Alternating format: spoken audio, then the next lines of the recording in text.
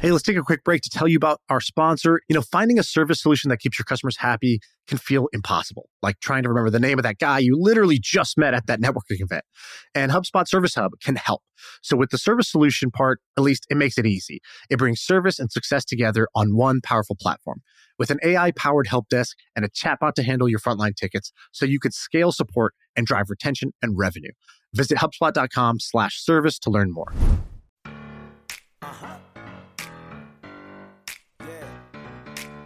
I feel like I can rule the world. I know I could be what I want to.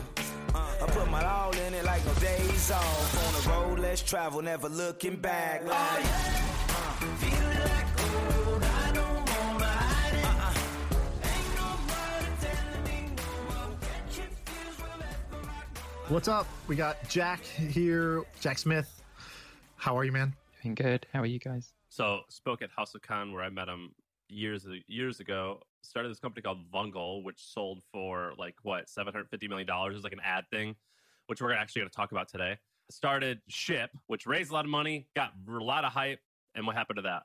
Went to zero. So you win some, you lose some, but you won a major one. The reason why you are here is because we want to talk about Taboola. At least I do for a second. But before we get into that, Sean, you invited me to this thing called Apex, right? That's right. And you did it all wrong. Yeah. So, okay, we talked about it on the podcast. Apex is supposed to be like a digital masquerade party. So you're supposed to show up, you pick a new name, that's your mask. Nobody knows who you really are. And then you come in and it's kind of like it's a private group, but nobody has a real name. So you can the idea is you speak more freely. But of course, Sam first joins the thing 2 weeks late. Then he's like, what's Apex? As if we didn't talk about it. No, I knew we talked about it, but I hadn't used it before. So he joins and then he uses his real name. And then he goes on and says, hey guys, it's Sam. What's up? I'd love to hear your feedback. Like it's a fucking Facebook group, which we already also have. The reason I did it was I was browsing it because I didn't bother to actually look. But I was looking now. There's only 500 members. People were saying nice stuff. That's great. Some people were saying really mean stuff. Is that crazy? Yeah, dude. That's what it's supposed to be. That's the juiciness of a pseudonymous platform where you let them say what they want. Someone said a thread, who do you like better, Sean or Sam? And they just shit on both of us for the stupidest both stuff. Of us. Yeah. It's okay getting negative feedback. They did some mean stuff where I'm like, why does that even matter? But don't you just want to know what's actually in people's minds? I love knowing what's actually in people's minds, even if it is it's some random point or it's really mean. It's that's the stuff you never hear. There's positive, there's compliments, there's constructive feedback, and then there's just the shit people really think about you. So this is the way to see the shit people really think about you. Do I tell a story about using a pogo stick a lot? You did it once. I think it's because you have all these random skills / hobbies. And so each time it's a different one. It'll be I can dunk, I can skateboard, I can ride a pogo stick. I used to run track. You always have a thing like that. So that's what they were making fun of. Someone made fun of me for he's like, I get it. You sell hot dogs and you're good at the pogo stick. Yeah, I thought that was hilarious. Me too. That was a funny one. That was a good one. That was a good way to make fun of me. But people said some other. So what is this? It's an app. It's an app that's a group for the podcast listeners. I think this app can take off. So it's an app that I discovered called Apex that it lets you host these types of private masquerades, these private groups. I got invited into one that was super interesting. So then when I was telling that story, I was like, oh, we'll make one for this group for listeners and we'll put the link in there. And then it got hundreds of requests. And I was like, dude, I'm not going to go through and approve all these because to get in the door, you have to link your, I made it where you have to show social ID, at the beginning. And then after that, you can't see who's who. But at the beginning, you could just make sure that they're not bots or spam. The developer who made the app, I was like, can you just auto accept all these people? And he just went and did that. So now there's a few hundred people in the group. Did you guys see, the Balaji guy? Yeah. Yesterday he tweeted, he's got a thesis that in 20 years, you won't know what most people actually look like because on the internet, everything will just be anonymous. I believe that. So first, I'm pretty sure in that first group that I got invited to, I'm pretty sure Balaji is in there. You can kind of tell when people talk because they say some ideas that really, and he's such an original thinker that like, if he's saying it, it's either somebody just parroting what he says or it's him. And I know he's friends with some of the people who started the group. So I think that is him, but he's been saying this for a while. And actually just yesterday, I went back and I watched maybe 5 different YouTube talks of his because I went for a hike and I just put his YouTube talks on from back in 2013. He has 2 like big ideas. So one of them is what you're talking about, which is separating, your real identity from your work identity and your public social media identity. So he basically thinks the way that we treat like our social security number, that's how we're going to treat our real name and face. It's not going to be something you give out unless you have to. And you use that to like create accounts, and those accounts have their own usernames. So when you go to work, you're not going to be Jack Smith with your face. You're going to be, maybe you're called like, Growth Guy 33, and your Growth Guy 33, you work, for some company. And when you show up on Zoom calls, you're not going to show your face. You're going to show like an avatar or something so that you can basically have a separate identity. And he called this 5-6 years ago because he's like, social media is turning into a mob, and people are going to start getting, he didn't say the word canceled, but he was like describing cancel culture. He's like, you can just say something on Twitter and you could lose your job for it. That was your personal opinion and your free time on your social media, and that's affecting your career. He's like, so these things are all going to split. Your communications name is going to be one, your work identity is going to be another, and then your real thing is going to be like your social security number. Do you remember last week or a few months ago, where we shared that Kevin Systrom like selling Instagram for $1 billion, all being, not all, but negotiated via text message, like Messenger or something? Right. And then leaked. Yeah. Yeah. Jack and I know do this with our friends. And I guess what I'm getting is, I don't know if you do this, Sean. I know me and Jack do this. Do you have friends who you rarely or if ever have met, but you consider one of your closest friends and you only communicate via a texting version? Yes. I have people like that I met on Twitter. Then I went to Twitter DMs, and then I went to like iMessage or Signal. And, they've called me before, and like, I've hung out with them either 0 times or 1 time in my whole life, which is weird, by the way, right? It's a weird thing. So just to add to that, like, as you were saying that Balaji called this 6 years ago or whatever. Well, actually, I had read this book last summer that it was written in 1981, and it basically describes this concept where this is like pretty much even before the internet and stuff. It's called True Names, and basically the concept is that your most valuable thing, even beyond your social security number, is your true name. And these people they basically spend all their life in virtual reality, and their friends, they have no actual idea who they are. And even though they're friends, like if they want to get real power over someone, it's when they find out what their actual name and identity is. And these guys then are like, because they're like so powerful and stuff. And then so it's pretty interesting that, even like 30 years ago, this guy was predicting this. Do you guys think this is, because Balaji's he's a futurist, right? So first of all, everything he says, I think of him like somebody who literally is a time traveler. Like he comes back in time and he says something to me and I'm like, okay, even if I don't understand this is just what the future is. I just don't know if it's 5 years, 10 years, 25 years from now. He's crazy, not necessarily a bad way, but I think he predicts a lot of stuff, and he's definitely right sometimes, but those types of people are probably wrong more than right. Sure. I'm not saying he's right all the time. That's not what I mean to say. I mean, the things he says, they sound so foreign to today because he focuses on the future and like kind of like the deep future and the radical future, not like small incremental changes, but like what would the big shifts be? And there's one school of thought, which is like, you're never wrong. You're just early. For a lot of these predictions, like your guy who wrote this book in 1981, right? Like you're wrong until you're right for a lot of these big ideas. Like the idea of Bitcoin, this universal currency, that's actually been around for a while. And then it was wrong until it starts to become right. I believe in it. Did you guys read the book American Kingpin, the one about the Silk Road? I haven't read it, but I'm familiar with it. It's awesome. So you should read it. It's awesome. It's so fun. But anyway, Silk Road was a multi-billion-dollar enterprise. All of his employees, obviously because they couldn't reveal who they are, they were only like identified by like usernames, and they had no idea who they were, and they paid each other. And I was reading about it. It was a pretty harmonious work. Like it was like a good work environment, and it was only username based. And people got paid, and they had meetings. It was incredibly fascinating. So yeah, I buy into it. Did I tell you about the conversation I had with one of the early developers of the Silk Road? One of those guys? No, what? He listens to the pod, and he reached out, and he's like, "Hey, this is who I am." Confirmed his identity, and he's like, "I was, one of these people. If you Google my username, you'll see all these articles about me." He's like, "I just, and so I can't say too much, but like I talked to this guy for a while. Fascinating guy. I can't say too much, but basically he was a fan of the podcast. Okay, so I'll tell you something crazy, and I got to ask him what I can say. We might have to just delete this.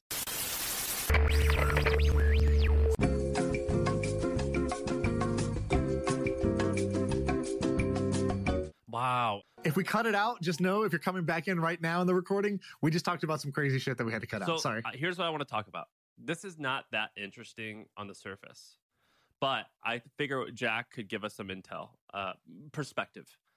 So Taboola, Sean, you told me you don't find it to be that fascinating. Neither do I, to be honest. I think that it's kind of like not shitty. I wouldn't enjoy working there, but basically it's like those small square thumbnail ads at the bottom of a CNN article. And it says like, 80-year-old still looks like he's 50. Here's how. And you click and it goes to an article that explains why this supplement is great. And then a small percentage of people buy it. The company just filed to go, they did a SPAC, which is obviously all the rage, but they released some numbers. And so they do about $1 billion in revenue, 350 million of which they actually get to keep. So they pay out $1 billion to the publishers and they get to keep 35% of that. So they have $35 million in revenue, 100 and something million dollars in EBITDA. So these are crazy profitable businesses, only valued at $2.5 billion, I think. So not valued like crazy high yet. The reason why it interests me is Vungle, I don't know, I'll let Jack say if he wants to say any numbers, was like kind of like that too. And then Sean, what's his name? Furkan, one of Sean's best buds who's been on the podcast, started a company that's probably even bigger than Vungle and Taboola combined. These are crazy fascinating to me because like they kind of seem like these ad tech businesses, they kind of seem like magical a little bit. Like it's very hard to make. Magical money printers. Yeah, Jack, what do you think? Well, I don't know if it's necessarily hard to make, but what makes you think that it's hard to make? So I guess we talk about a lot of basic ideas. We talk a lot about direct-to-consumer stuff. So like Gymshark or something that just does a slightly better marketing. We don't talk too much about software. We talk about collectibles. Like it's mostly like hard goods.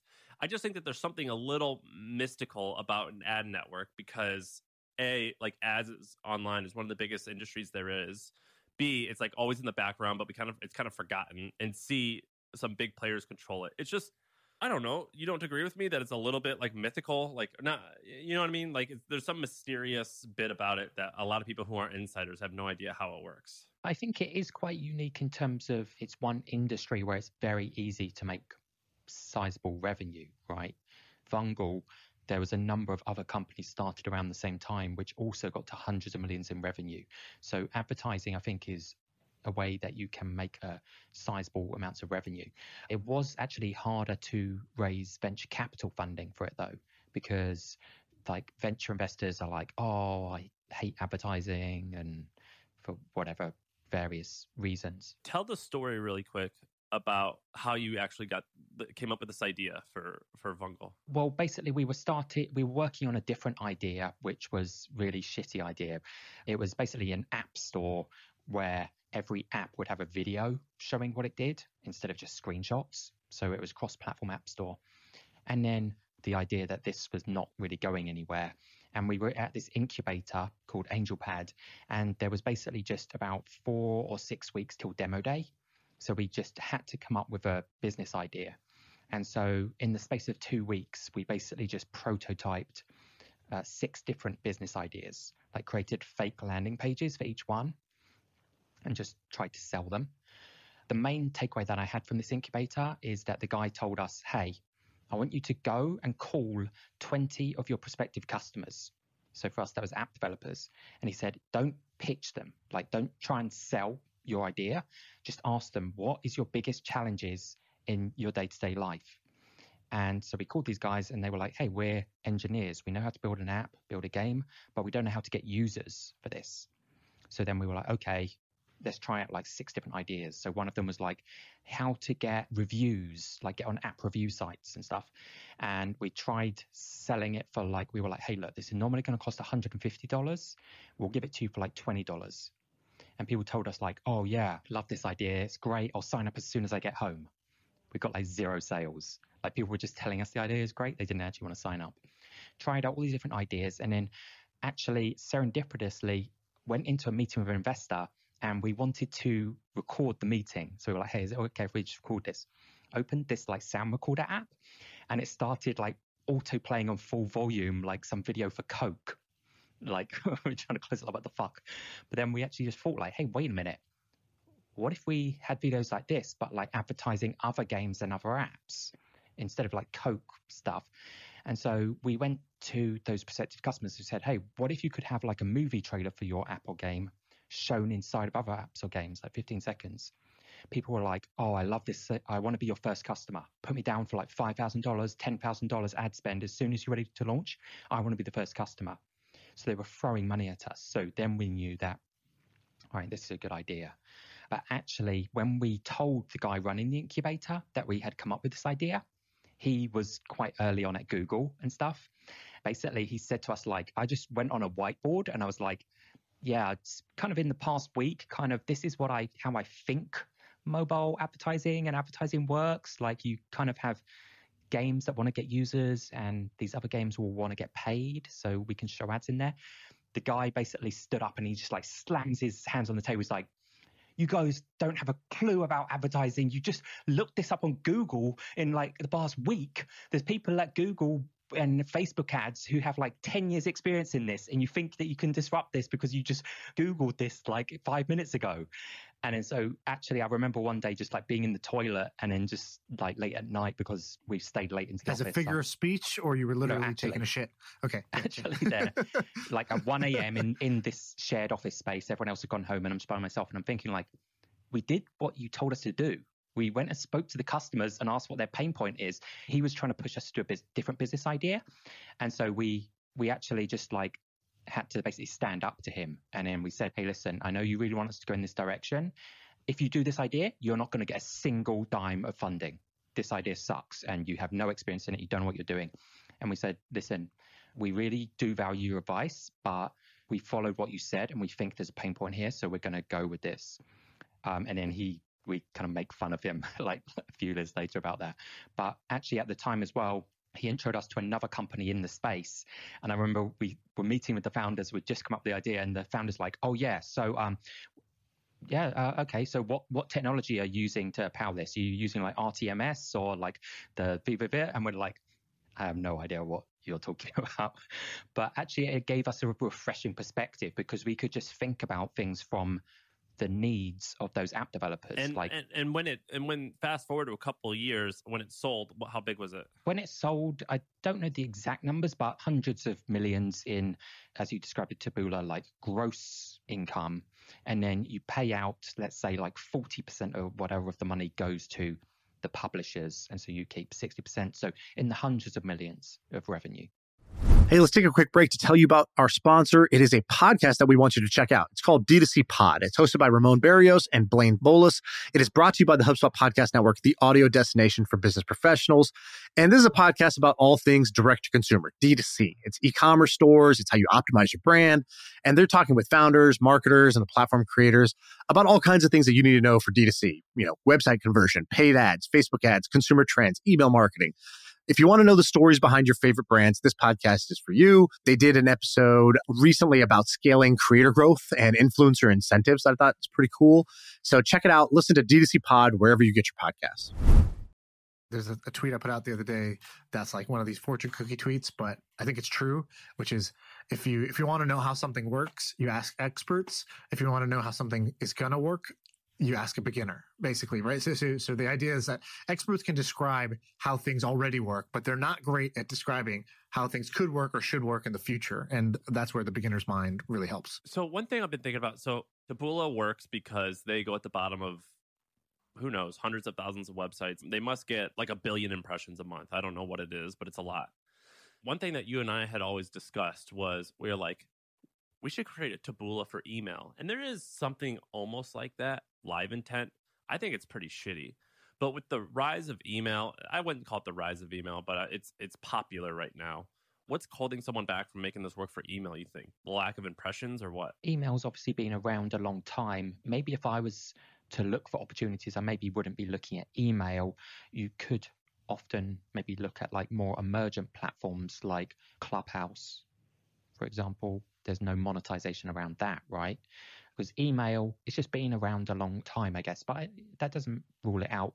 Maybe one of the bits is that email obviously is an open protocol, but it's somewhat closed in terms of the only tracking that you have is if someone views an image and stuff. And then the kind of trend is to like block those things, like, hey, app like blocks all the open tracking and blocks like images and stuff. So that's like one limitation. But yeah, you could do it. I guess the main bit was size of email newsletters and how many can you sign up. And probably the impressions it's going to generate is still a lot smaller than Taboola can, because Taboola has the whole internet as a target market. And you guys had mobile apps, which was new and going to be huge. Because the thing is, like, most new email newsletters, their numbers that they report are probably kind of fake, right? I mean, like, I have 10 million subscribers. How many of them actually read it? So there's an equation for any ad business. I'm just making this off the top of my head, but I would have to think about it. But like, value is equal to number of people multiplied by the quality of people. A 12-year-old is not going to be the same as like a 60-year-old high-earning doctor. So quality times quantity times the amount of page views that you get per person. I mean, is that about right? Well, I mean, again, you can't generalize that a 12-year-old is not as valuable as a 60-year-old surgeon, because actually, like in games, that could be the most valuable user is a 12-year-old with their mom's credit card buying FIFA game pack stuff. But basically, the way we saw it is how can you make the most money for the publisher? And that is by providing the most value for the advertiser. Volume, you said? Value. Which is it's a low cost per click. No. So this is the thing. Like, Fungal did differently as well. Is it was one of the first advertising places to ignore that. So how the industry was before, it was kind of done, as you're saying, like it was charged like TV ads, CPM, cost of people that watch this. And then when we thought about it, we were like, wait, this app doesn't care how many people see their ad. They just want users. And so we were one of the first to charge CPI, cost per install. So we were like, hey, it doesn't matter if like 10 people watch the video or like 100,000, just pay us $1 every time someone installs something. So I think you need to abstract, what does the advertiser actually want? They don't want clicks. They don't want impressions. If they're D2C, they want sales. They want revenue. That's all they care about. The other stuff is layered on top. They're like false metrics that kind of abstract, or they have to do calculations to compute their core metric. Is there anywhere in the ad space that even remotely interests you now, or are you completely over it? People also said to us when we started, like, oh, how did you get interested in the ad industry? We were never interested in advertising. We were just solving a problem that we observed as the most compelling problem in the mobile app industry. We were interested in mobile apps. We launched 12 to 18 months after the iPhone App Store had launched. So we got perfect timing in a high growth market. I actually had read about iPhone apps in a Gartner report. People kind of shit on Gartner reports, but actually that's where I saw these trends like, hey, mobile apps, iPhone apps are exploding. And this was the biggest problem in that industry. So it's not that I find advertising interesting or I'd be searching for an advertising business. I would be searching for what are the emerging industries and trends and what are the biggest problems in that. It might be that advertising is a big problem in that industry, but I wouldn't, be searching for an advertising solution. What's the next mobile apps? I don't know, right? That's the challenge. It's like once in a decade. Yeah. You mentioned Clubhouse. I guess we haven't talked about it too much. Sean and I think, actually, this could be a good story. So our friend, I don't know how, Sean, you got looped into him, but there's this guy named Narendra who's a friend of mine. He listens to the podcast and thus became friends with Sean, and he has us all in a group thread. And he texted me a link to Clubhouse. I think I was like user like 400, and I like logged in and I was like, this is so stupid. I hate this. It's just a bunch of Silicon Valley people. It's so lame.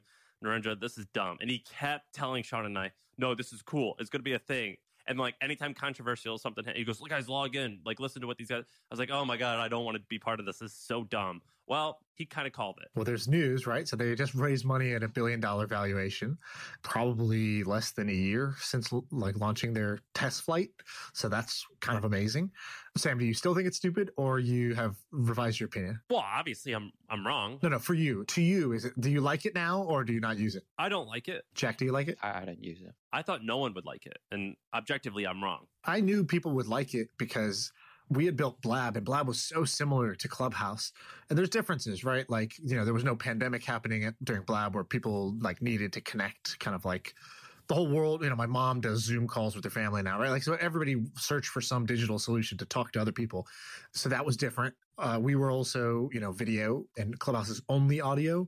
And that's, could be a difference. We saw very similar things, which is that like some group of people, the Narendras of the world, they will make friends with a whole bunch of like semi-strangers who they start to get along with on the platform. And then a bunch of inside jokes emerge. And then this habit forms where they start every night, 8 p.m. They just want to see what's going on. They get the notification that 4 people are talking, and then they join in, and oh shit, 4 hours have flown by, 6 hours have flown by. And like, I'm still on Clubhouse, and like, wow, this is kind of addictive. And, I still don't think this is going to work. In fact, I was debating I have a friend who's an investor in a bunch of social companies that were like the big winners, right? Like I can't say what companies will give him away, but like, many of the multi-billion-dollar social networks. And I said, are you a believer? And he said, I said, would you invest at this valuation? Because I think investing at $1 billion valuation I wouldn't do it right now. The first round was at $100 million valuation. I also wouldn't have done that. He said, yeah, I would. It's a, asymmetric bet, meaning small chance of success, but the success would be so huge, it's still the right bet to take.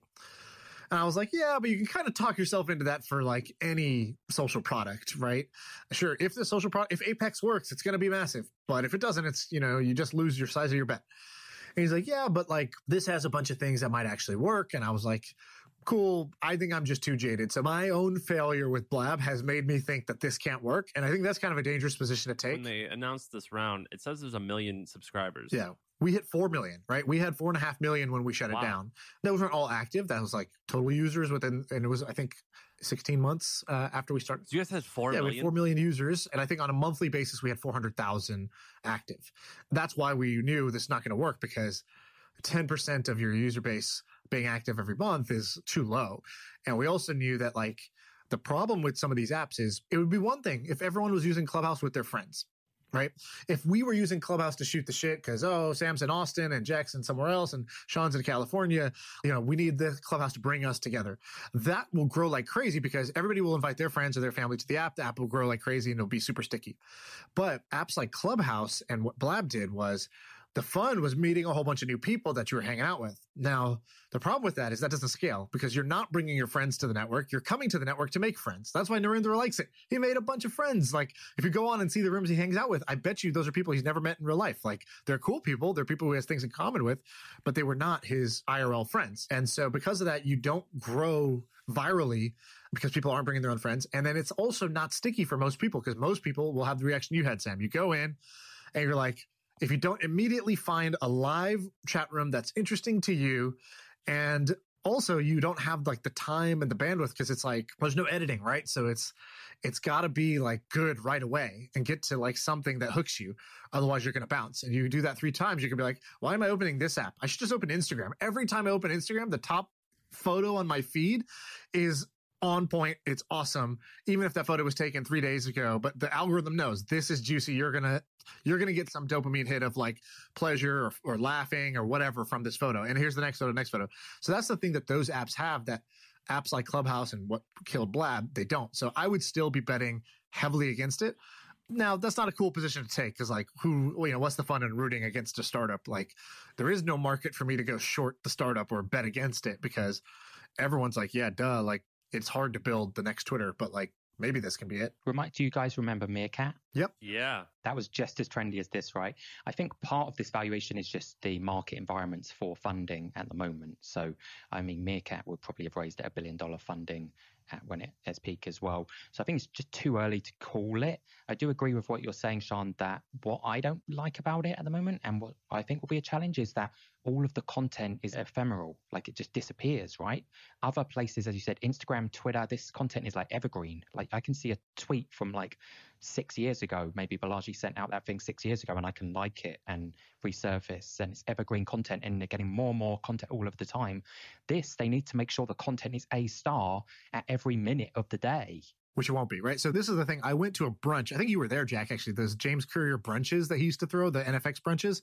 I went to one of them while we were working on Blab, and he was one of the lead investors of Meerkat. He was one of the guys who helped Meerkat figure out what it was going to be. And I talked to him. I was like, man, we're hitting this problem. Meerkat's hitting this problem. Like, everybody on the outside thinks this space is so hot, but all of us on the inside are fucking panicking because we know how hard this is to get users to stick around when it's live, unpredictable content. And he was like, he drew this like diagram with his hands. He goes, think about it this way. Every network, every app that you're going to open has to be interesting. So there's like this interestingness scale, and you got to be high on the interesting scale. He's like, and YouTube has this problem, Instagram has this problem, Pinterest, Facebook, everybody's trying to show you something interesting. And they have like millions and billions of photos to pick from, but they're going to show you something interesting. The algorithm does that. The problem with Meerkat and Blab and all you guys is then you cross-section that with something that's super interesting that's happening right now. And that right now problem, the evergreen problem you're talking about, it doesn't make the problem 2x harder or 4x harder. It makes it like 2 million times harder. And that's the main problem. That's the one reason that really Twitch is the only live network that has worked, unless you count live TV, which I guess is, a different sort of outlier with like highly premium produced content. And so Twitch is the only one where it's users creating content live and it actually works. And one of the reasons why is because when you're streaming a game, the person can kind of just come in whenever. There was no beginning, middle, and end of a conversation. You just hop in, they're playing the game, and you can leave whenever you want. And the streamer stays live for like 8 hours straight. So the interesting people are online for 8 hours a day because playing a game is easy. You can actually do it for 8 hours, whereas talking on Clubhouse for 8 hours would be impossible to be interesting for 8 hours. And so that's the problem with apps like Clubhouse. And that's why like the fundamentals to me don't make sense. I think the valuation and all this stuff is for people who don't really understand what's happening at like how hard this type of network is to make. I don't know, like the valuation, I'm not that concerned about. I did see another tweet. Someone, a Googler, asked Eric Schmidt when he was CEO, I don't know if you saw this, at the time they bought YouTube. He's like, did we buy YouTube for the right price? People are saying it's a bit expensive, like 1.5 billion or whatever. He said, no, we definitely didn't buy it for the right price. It was either way too cheap or way too expensive. Ask me in 10 years. So I don't think this 1 billion matters. It's a binary bet. It could get massive. YouTube was already working. YouTube was already massive. It just might have died because of the, all the copyright lawsuits that they were getting hit with. Instagram was pretty early when it got bought by Facebook and stuff, right? I mean, not as early as this, but Instagram was also sticky. And again, the like fundamentals of Instagram, you could see why that would work. You knew that people viewing photos on a feed, that works. Oh, these guys have done it well on mobile and they're like faster than Facebook on mobile. They sort of built Facebook for mobile. And so Facebook buying them made sense. I haven't seen the data, so maybe I'm wrong. Maybe Clubhouse has some amazing retention metrics that have defied the odds of all the others of us who have tried something similar. I doubt it. I think stuff points towards it not working. I'm just saying they're not judging the valuation based on data probably too much at this stage, right? It's like, oh, wow, this seems that this is a big opportunity thing. That means if it becomes a $10 billion company, you only 10x your money. And I think that the risk reward there is so far off that, to me, this is an example of investors just wanting to be the one who gets the hot girl at the dance. Like Clubhouse is the name everybody knows, and you can sort of talk yourself into it. Like becoming a $10 billion company is no fucking joke. Like I think Snapchat, when they went public, were 10 or 20, like max. And that was 10 years in. Not to shit on him because seems like a great guy and some of his writings about his growth expert. But Andrew Chen has had a couple of big bet failures. Like he joined Andreessen a couple of years ago. His big bets are things like Atrium, which like died like 12 months later. Like I can't remember his other bets, but some of them have like died. Yeah. And I think he was also in Secret, which was like probably the last big social app to do this was Secret, where Secret comes out. It's in a small number of people's hands. It's super interesting. And the tech guys love it. And, it raised at $100 million valuation. Boom, just like Clubhouse did. It didn't get to that next one at the billion. Yik Yak did, but Secret didn't. And then both of those died because of kind of fundamental problems which were around, fully anonymous networks. What's interesting to me is like, I just don't really invest much in consumer apps because I just don't get it. And I think what highlights that the most to me is that Sequoia and I can't remember the other firm, but they are investors in WhatsApp, like the biggest consumer exit of all time. They're also investors in things like Secret. So if these guys that have massive teams, they're looking at all the data, they're going to the board meetings of WhatsApp, they have all of these data points.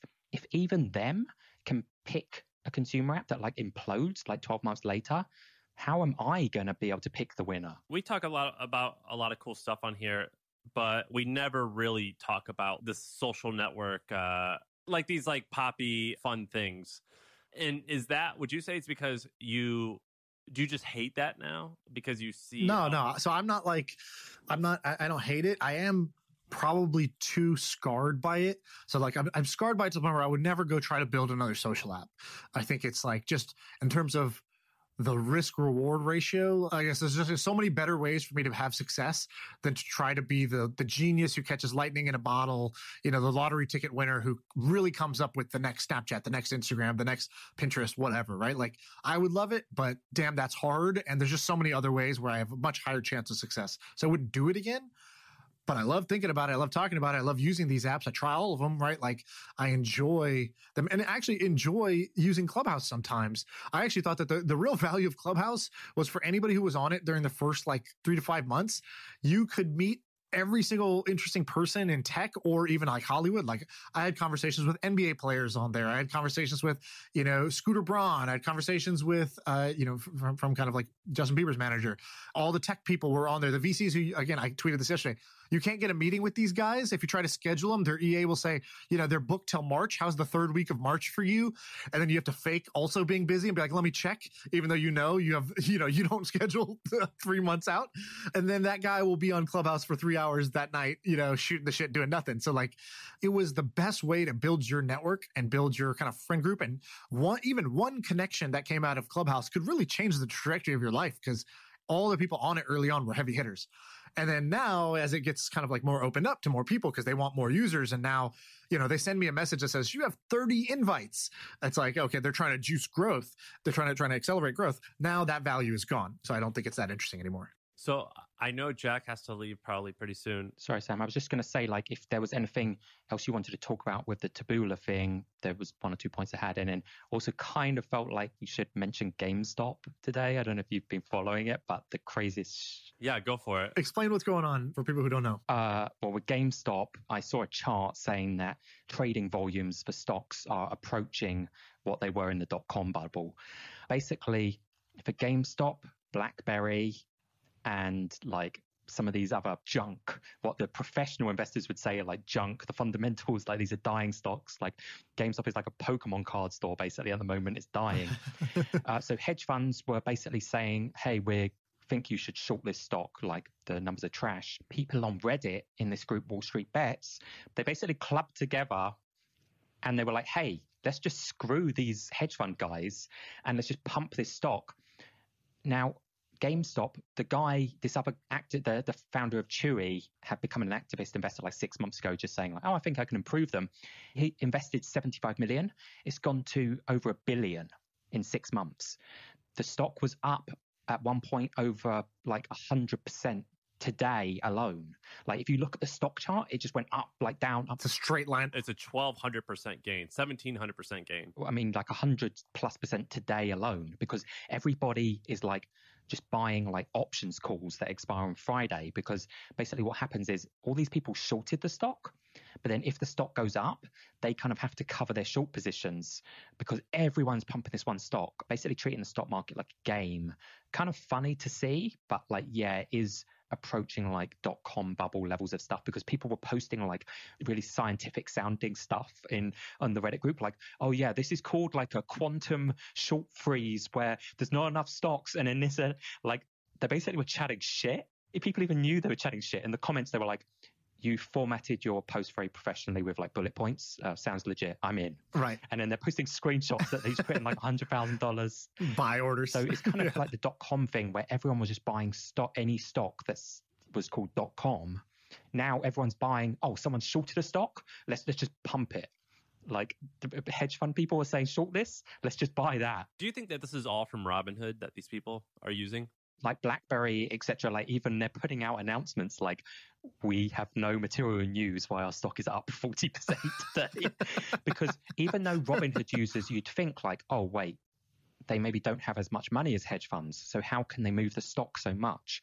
It's because they're all buying crazy leveraged options. They're buying options that expire on Friday, which means that you can essentially move the needle of the stock just by putting in like $1. You can move it massively because you're basically doing a game of roulette. You're like, hey, yeah, I know I'll lose all my money, but I have a small chance of winning. So basically they can move the stock much more because they're just buying these super risky, crazy options because they don't give a shit if they lose all their money. So it is Robinhood, it looks like to me. It's so crazy what Robinhood has become. I actually can't stand it. It's funny, yeah, but I definitely I feel kind of sad for people because I think it's going to mess up a lot of people. It's funny, scary. Yeah, it's funny, scary. I actually had a funny story. So 3 days ago, I'm in this like chat group and I posted, I said, hey, who's got a hot stock tip for me? I feel like gambling. And I told her, I said, I got 100K. I'm going to gamble. You know, give me your best recommendation. And so people were just responding. There's like 6 or 7 people in this group. They were like, this because of this SPAC, because of this reason, you could just speculate on this, and, just funny things. And Greg Eisenberg, who's been on the pod a couple times, he goes, oh, I think GameStop still has a 20x to go. And I actually didn't know what was going on with GameStop at the time. This was, I think, the first day of the pump, like when it was like 50% or something like that. And I looked at it, I was just like, what is he talking GameStop? I just thought he was like, just referencing some obscure old dead thing as whatever. And so anyways, I picked one, I put 100K into it, and then fucking GameStop has been up like, I think I would have had like $700,000 or something crazy if I had literally just taken his joke recommendation to be serious. It was crazy. Yeah, it's messed up. It's funny. Kind of like Elon Musk pumping Dogecoin just because it's like a funny meme. Yeah, it's wild how. And so is there something, I actually don't know, is there something when the shorts cover their position that boosts the stock more because they had to cover? Is that why it's like double pumps? Yeah, because when you cover a short, you have to buy the stock at any market price. So these guys, one of the analogies had is like, actually Warren Buffett said that he doesn't like shorting a stock because then he's like, you can't sleep at night. Because here's an analogy. Let's say X stock is, GameStop is $10. If I buy the stock, I kind of have infinite upside, right? Like it could go to 100,000 or whatever. But if the stock goes bankrupt, I only lose my $10. I have a capped downside. But if I short the stock, I actually have a capped upside. I can only make a certain amount. If it goes to zero, I only can make $10. But then if it keeps going up, I actually have an unlimited upside. That's why on Robinhood or any of these platforms, you have to have special permissions to short a stock because you actually can lose an infinite amount of money beyond the capital that you assign to that trade. I was just looking at Tesla's short position. So at one point, Tesla was the most shorted stock in the market. And then Tesla stock obviously has gone insane. And so just in the last...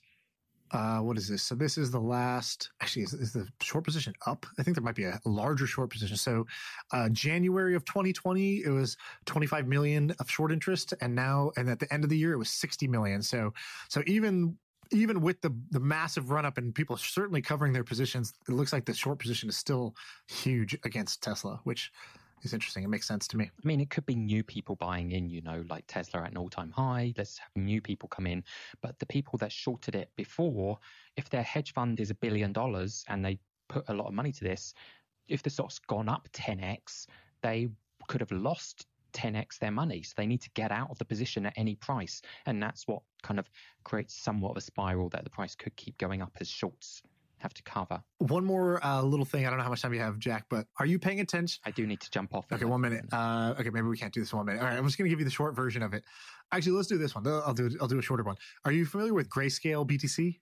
Yeah. Grayscale. So, Jack, explain Grayscale to Sam real quick. I mean, I'm not totally familiar with it, but the stock ticker is GBTC, and I believe that it's just like a derivative of Bitcoin at like a premium. So it's kind of like an ETF for Bitcoin. ETFs for Bitcoin are not legal, so these guys have launched something else so that institutional people can buy it without having to create an account on Kraken or something. So the guys who started Grayscale, I think one of them was the former co-founder of Coinbase, I believe. This Barry Silbert guy? Yeah, Barry Silber's involved. Maybe I got it wrong. Maybe he's doing a separate one. But basically, the Winklevoss and others have been trying to start a Bitcoin ETF to make it easier for a normal investor to go into E-Trade and buy into Bitcoin without having to figure out how to hold it or figuring out how to start an account on Coinbase or whatever else. And it just keeps getting rejected. And I think, Jack, last time you were on, you mentioned an idea like this. You were like, why doesn't somebody create a Bitcoin index fund? Like, just do it in the Middle East. Do it somewhere else that's like just not on the US, on the NASDAQ. Well, I think I was saying that my friend is doing it in the Middle East. Or not my friend, a guy I had known. Right. And so Grayscale, I mean, it's been so crazy successful. So basically, this thing has grown like crazy. So they now have 24 billion in assets under management as like a pretty new thing. They are buying some sick amount of Bitcoin. I think they hold over 3% of all Bitcoin now. And the crazy thing is everybody who's buying the Bitcoin from there is buying it at a premium because they have not only like a management fee of 2%, they just trade at a higher price than their underlying Bitcoin holdings. So you're paying a premium for that convenience. And I just think this is like one of the like these guys are going to make, the guys in charge of this, probably going to make over $1 billion doing one of the simplest in terms of like, they didn't build a product. They didn't invent Bitcoin. They probably had to do a lot of regulatory work though, because otherwise someone else would have done it. I think they paid some lawyers basically to say, hey, could we do this? And let's go ahead and list this and see what happens on, on the OTC. And I just think it's insane that it's trading it. I don't know what the premium is. I believe I do need to jump now, guys, but this was super fun as always. So, all right. Thanks for coming, Jack. Take care, guys. Thank you, Jack.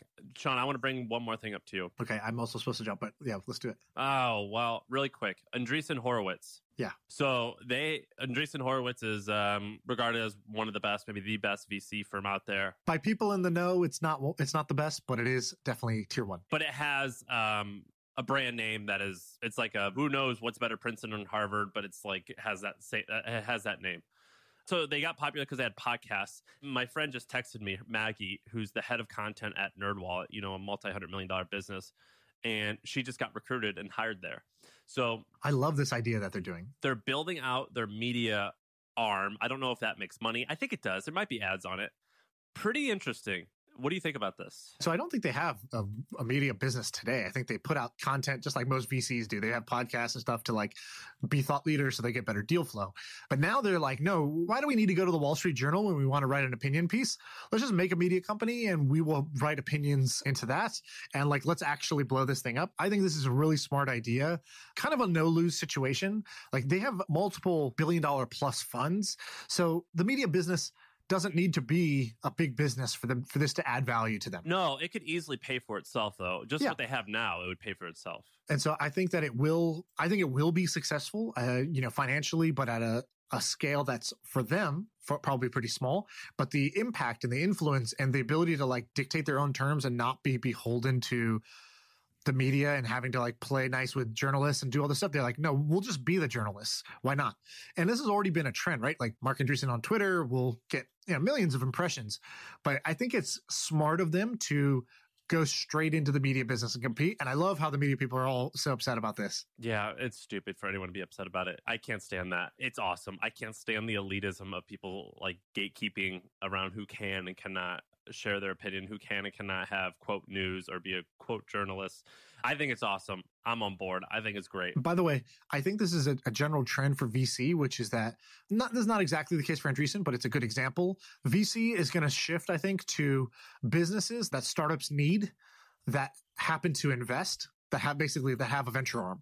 So I'll give you an example. Have you ever heard of Tusk Ventures? No. So there's a guy, I think his name is Bradley Tusk. He's like a kind of a big dog in the like kind of like lobbying world, kind of like the legal political world. So he was an early investor in Uber, Airbnb, and a handful of other really big winners because he was the guy who was helping them go into cities, lobby with the cities, and get their kind of like new product, like Airbnb or Uber was a new idea, get it through with governments. And so he was a service provider that they would normally pay for their service for their startup. And he was like, yeah, but I'm a venture investor. So if you want me to work with you on this, let me invest. And so this guy's made a killing on Airbnb and Uber and these other guys. And I think the same thing is going to happen for lawyers. Like every startup today goes to one group of people for investment and another group of people for legal services.